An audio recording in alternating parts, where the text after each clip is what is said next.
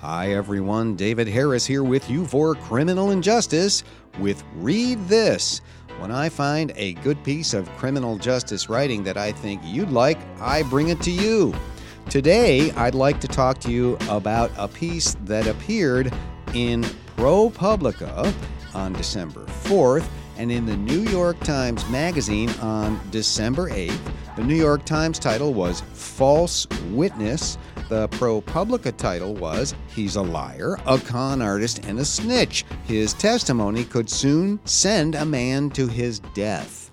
This is an article, an epic piece about jailhouse snitches, and it takes the particular case, years and decades spanning case, of a man named Paul Skalnick. I hope I'm pronouncing that right, Skalnik, who has a decades-long record as a fraudster, a thief.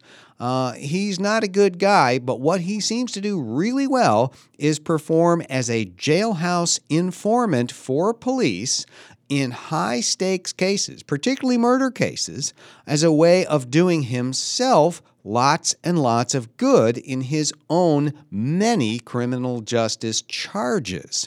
And the case focuses on one particular incident, a case against a man accused of a murder who has always maintained his innocence, who might not have been convicted but for the detailed testimony of Skalnick, who testified that this man approached his cell, Skalnick's cell in the jail, and told him that he had done the crime and that he would beat it, and who supplied, supposedly, many other details. Skalnick then testified to this at the man's trial, and this convicted defendant now awaits execution. Skalnick, it turns out, has a long record as an informant, particularly in these kinds of serious cases.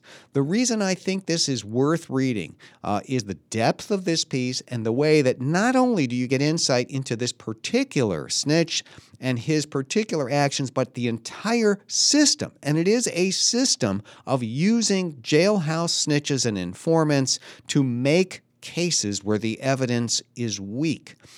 My colleague at University of California, Irvine, Alexandra Natapov, wrote what I consider the book about snitches. It's called Snitch, naturally, and it's a great book. You can still find it out there, and she's quoted extensively in this piece. But what you really see is how the police are willing and glad to have testimony from a guy like Skalnick, how they time and again excuse his own bad deeds, his own criminal activity, as long as he keeps feeding them the testimony that they so badly need to make these big cases that they might not otherwise be able to make.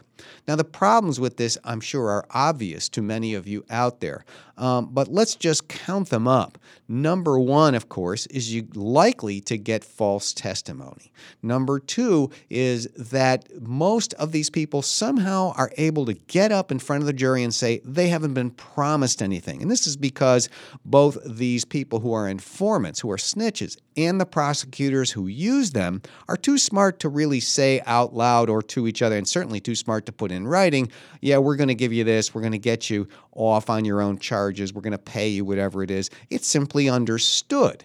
And that leaves, the law has left a gap which does not require anything other than this, for the snitch to get up and say, I basically haven't been promised anything. I'm just doing this out of the goodness of my heart. In Skalnick's case, this was really done on steroids, because he would say, which was true, I'm a former law enforcement officer. He had been a cop who'd been fired, of course, because he'd been convicted or charged with using bad checks.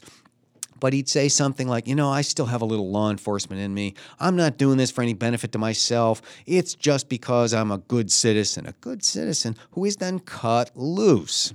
All right? The next thing we should notice about this, of course, is beyond the damage it does to the system, when that guy is cut loose, not just Skalnick, but any informant gets a major break on a sentence, he has gone out and he has victimized more people. He had some very serious charges against him. Sexual abuse of a minor dropped. And he would have been in jail for a long time on that, but because he did good informant work, those charges disappeared. And the victim, of course, was left with no justice at all, but then he went on to victimize another minor. So this kind of thing goes on all the time in the system. This may be one of the biggest, most prolific snitch cases out there. Skolnick may have a record like few snitches have, but he's emblematic of a whole system that depends on jailhouse informants when we know that they are unreliable, that they lie, that they give perjured testimony. It is simply time to put some strict rules on this, or better yet, to give it up entirely. So read this, the article in the New York Times Magazine, December 8th, called False Witness, the article in ProPublica on December 4th about the con man who put a man on death row. We'll put links both to the New York Times Magazine and ProPublica up on our website where they have the piece posted. I hope you'll continue to listen to Criminal Injustice, where we try to bring you all the important things that are happening in the criminal justice sphere, point you to things to read and listen to. You can always find our older episodes on our website, that's criminalinjusticepodcast.com, and find all of our features there too.